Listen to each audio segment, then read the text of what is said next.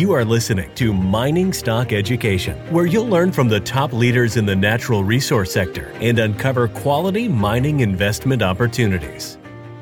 Because if you take a look at basically at what they're trading at in relation to the price to gold and what I expect to happen in the future once the gold price finally has a floor at $2,000 an ounce as opposed to a 12-year ceiling, all it's going to take is just for a handful of these things to take off, and we're going to do really well. Welcome back to Mining Stock Education. I'm your host, Bill Power, speaking today with my friend David Erfle from JuniorMinerJunkie.com. David, welcome back onto the show. You've been down with a little health issue in the last few weeks. Could we start with you giving an update of what was going on with your health issue? You missed a couple of writings on Friday. Yeah, in the middle of July, I had a really bad pain in my side over the weekend, and I thought it was appendicitis, and I went to the emergency room, and sure enough, it was.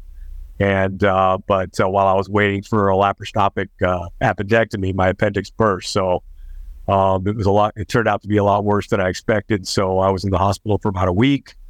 But I'm on the right road to recovery now, and back up to my traditional hiking 2 to 3 miles a day, and I'm getting stronger every day. So doing a lot better. Thanks for asking. Definitely, Dave. Well, we appreciate your commentary, and I'm glad you're feeling better. Inflation is the word of this week, isn't it? Are they going to raise rates? Are they going to stay where they're at? I've heard different Fed people talking, and it seems like there's some conflicts even within the Fed, huh? Yeah, well, we're about to find out. We're going to get the inflation statistics. We're going to get the CPI on Thursday, and then we're going to get the PPI on Friday. But while I was dealing with these health issues, we had some interesting things happening in the market. But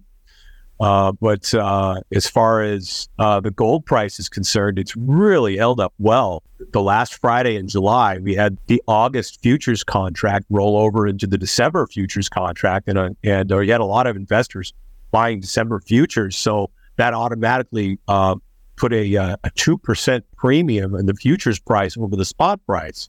So by the following Monday, July 31st, when we had a monthly close in gold futures actually closed above $2,000 for the first time in history. It closed at, I think it was $2,009. Then as the calendar turned to August, the very next day, we had really strong jobs numbers come out. We had a strong dollar as a result of that, higher treasury yields, and the gold price got knocked back down. And what was starting to look very bullish as far as a monthly close is concerned, now we've got the silver price and the miners showing relative weakness to the gold price as the calendar turned to August. In July, we had everything kind of going for us, where we had the silver price and the miners, which generally trade together, were leading the gold price higher. That's not the case now. In August, we had really strong ADP numbers and JOLTS numbers, but then the NFP came out, the non-farm payrolls report came out, and it disappointed a little bit. It kind of stabilized the gold price last Friday. And also, we had that Fitch credit rating downgrade, which kind of got lost in the shuffle. Gold really didn't react that much to it, but we had the miners and silver selling off. And even with the stock market too, we get the stock market rolling over a little bit here because people are starting to worry about the banking crisis again and the Fitch downgrade. And what do we have happening this week after the Fitch downgrade is we had Moody's come in and downgrade some regional banks' credit rating.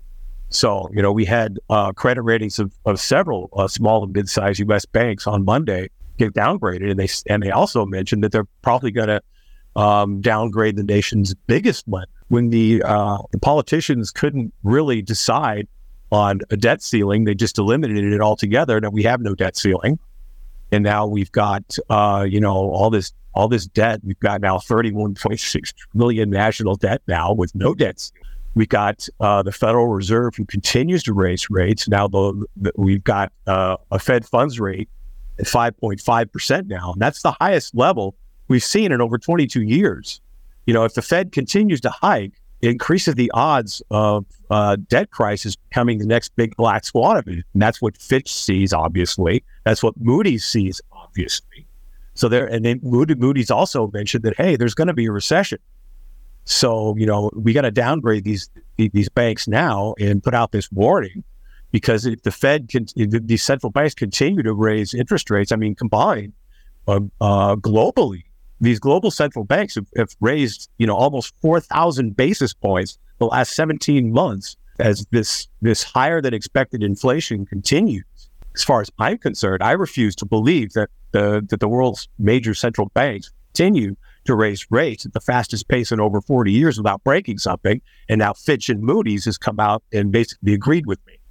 So the gold price is still reacting to what the Fed might do in September in possibly raising interest rates again.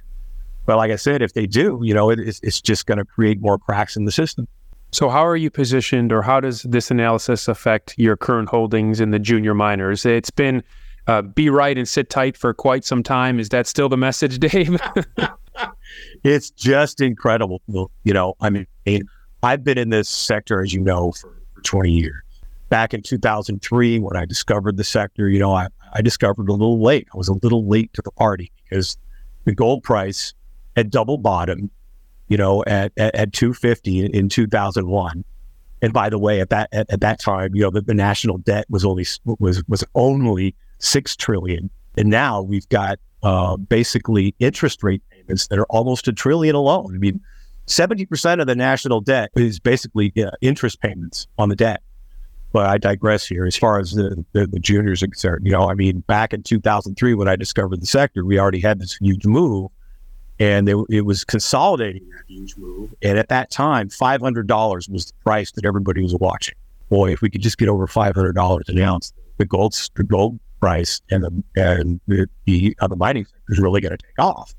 And as you know, I did something crazy. I sold my house that I was, restoring myself. I did all this work and made all this money and put all the money into juniors and got really fortunate. And when I did it, because I did it in the middle of 2005, and it was just a few months after that I put all this money into juniors that the gold price finally cleared $500 an ounce. And when it had that monthly close of $500 an ounce, it really didn't look back until it hit $1,000 an ounce by late 2007. And I was feeling really cocky, and I made all this money. I tripled my portfolio of juniors. If I knew then what I know now, I probably would have went up 5 or 6 times. But anyway, but the one thing that I have always held true to is basically risk management, meaning that anytime I make even $1 on a junior, I take my realized capital gains out of the portfolio. In other words, I never reinvest profits into juniors because I know it's cyclical. I know it can go down just as fast as it can go up. Profits are very hard earned, and they're not only hard earned, but they're hard to keep in this sector. So I always take them out. I started with a really high number when I sold my house of $475,000 to invest in juniors, which is, at the time was a lot of money for me. It was most of my savings. So all that money that I made, I'd taken out.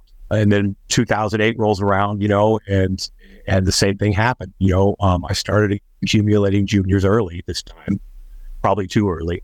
And ever since then, I have started a bit too early, but I'd rather start early because, I know that I've learned that you don't chase gold stocks in this environment, especially juniors in this sector. It's cyclical, and you have to buy weakness and you have to sell strength, not the other way around. So, buying low and buying low and buying low is the way to make money. You don't buy low to sell low.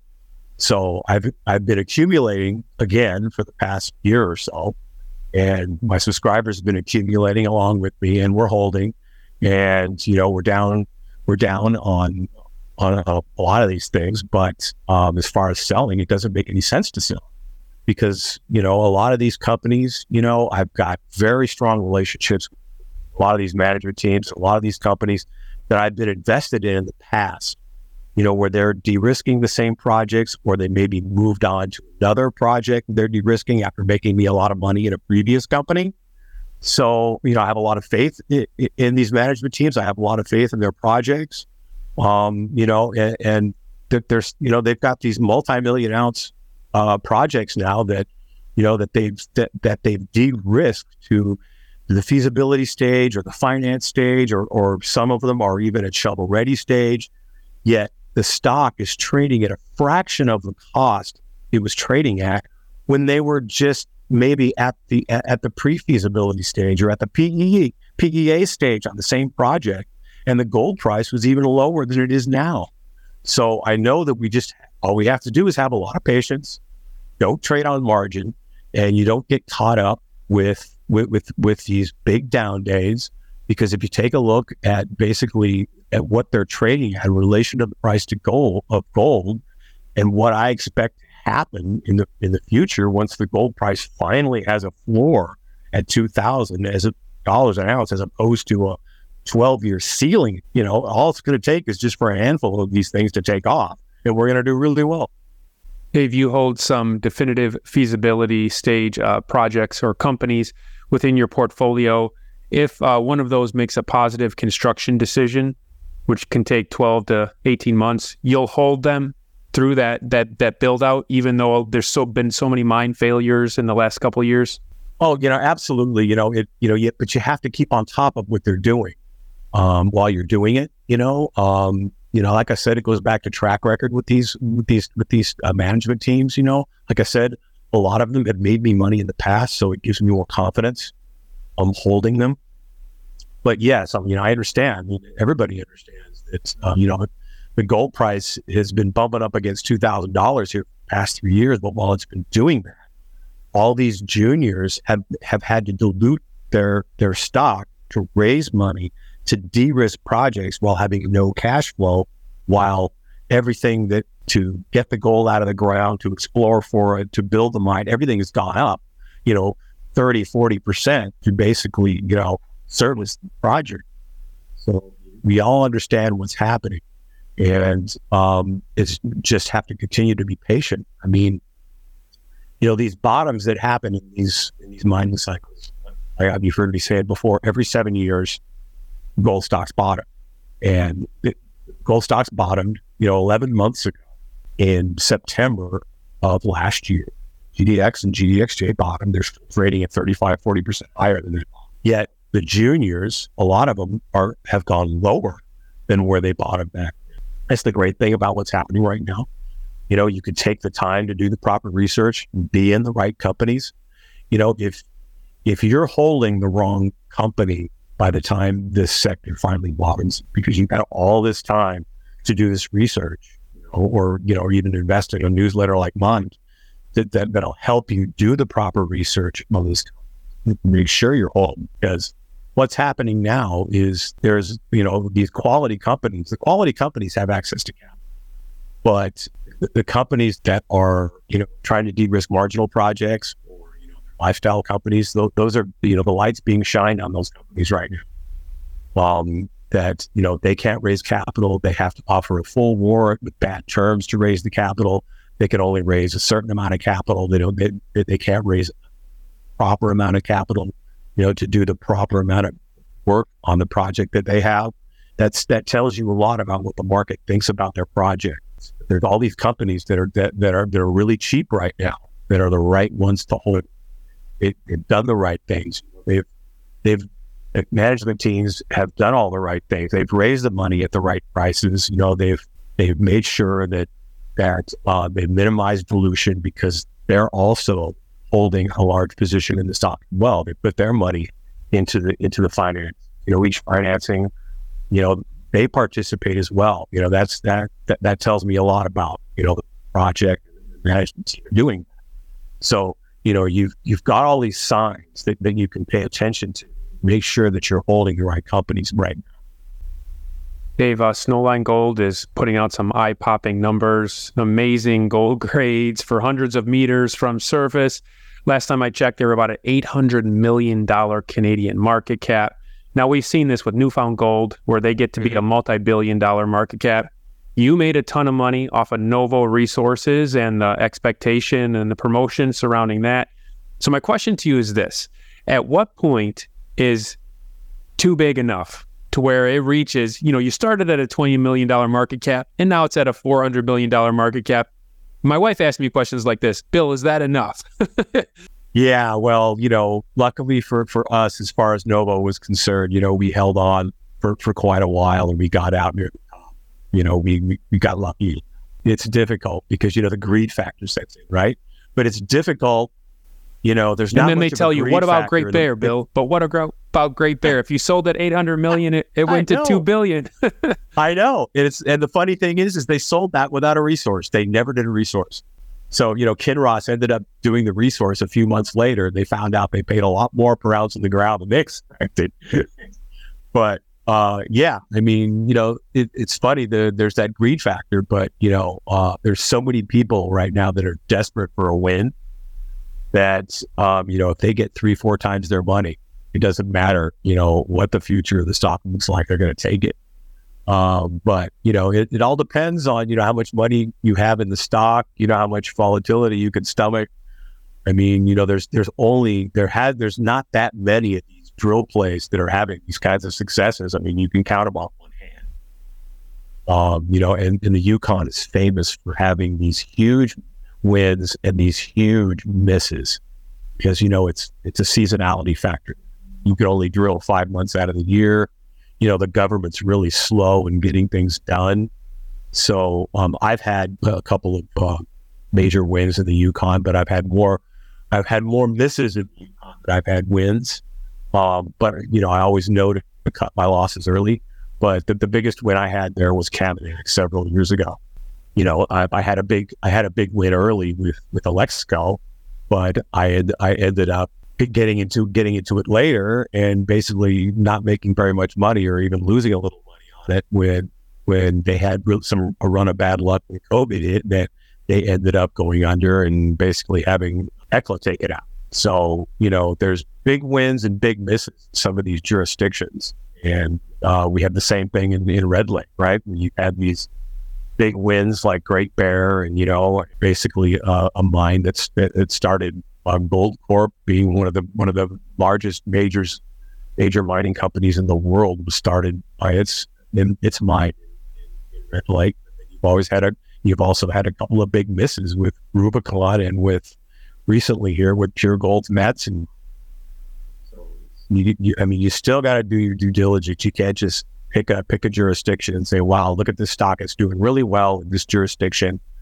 Look at this project. It's right next door. It's nearby. I think I'm going to get into this because there's probably a good chance that it can really do because it's in the same area. You got to do a lot more due diligence. Dave, if one of your growth-oriented producers or one of your developers is taken over before the end of the year and the gold price doesn't take off, would that be a disappointment to you?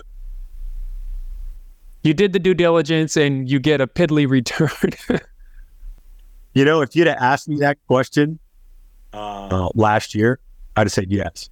But this year, I'm going to say no. I'm going to be really happy if something gets taken out here at 2 or 3 times what I paid for it. Because but I don't think they'll pay up that much, do you? I don't think they'll pay. Well, it all depends on what it is. I've got a company that I'm invested in, that I've been invested in a while. I think there's a really good chance that it's going to get taken over pretty soon.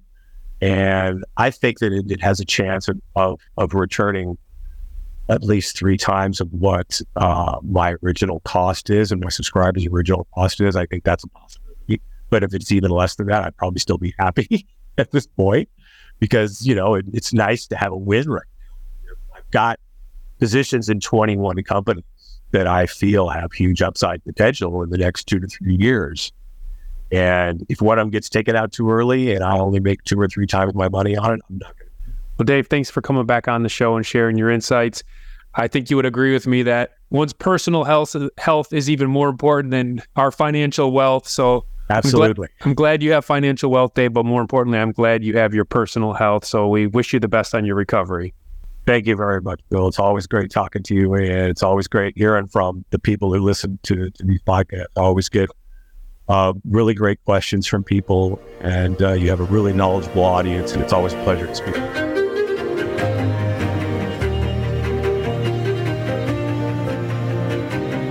Thank you for listening to Mining Stock Education. Please subscribe and share this show with like-minded investors. Connect with us at miningstockeducation.com and sign up for our email list to stay in touch. Much success to you as you learn about, invest in, and profit from mining stocks.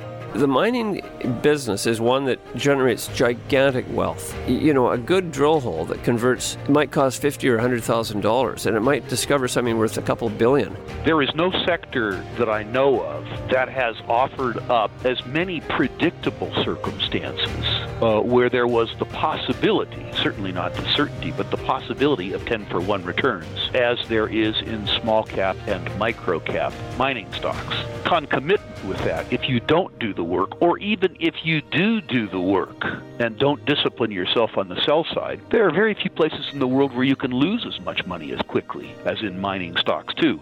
I just started to study up on mining stocks, and I just became fascinated because this is such a tiny sector and it's so volatile that either you could do really well, or you could pretty much get blown out of the water really quickly. The mining sector is a very risky sector. It can take your money very, very quickly. Don't fall in love with stocks. Don't be overly confident, and just do your work as best you can. Do your very best, but don't fall in love and don't get too overly confident, because that's a recipe for disaster.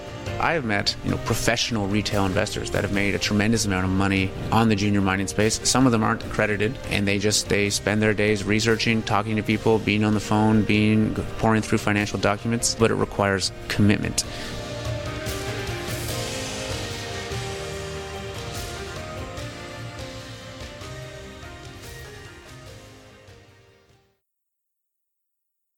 This podcast is for informational purposes only and is not to be considered personal legal or investment advice or a recommendation to buy or sell securities or any other product. We make every effort to be accurate, but the information presented is not to be considered infallible. It may contain errors, and we offer no inferred or explicit warranty. If personal advice is needed, consult a qualified legal, tax, or investment professional. Do not base any investment decision on the information contained on miningstockeducation.com, our podcasts, or videos. Make sure you always conduct your own thorough due diligence before investing. Realize that we may hold equity positions in or be compensated by some of the companies we feature, and therefore are biased and hold an obvious conflict of interest. For our full disclaimer, please visit our website.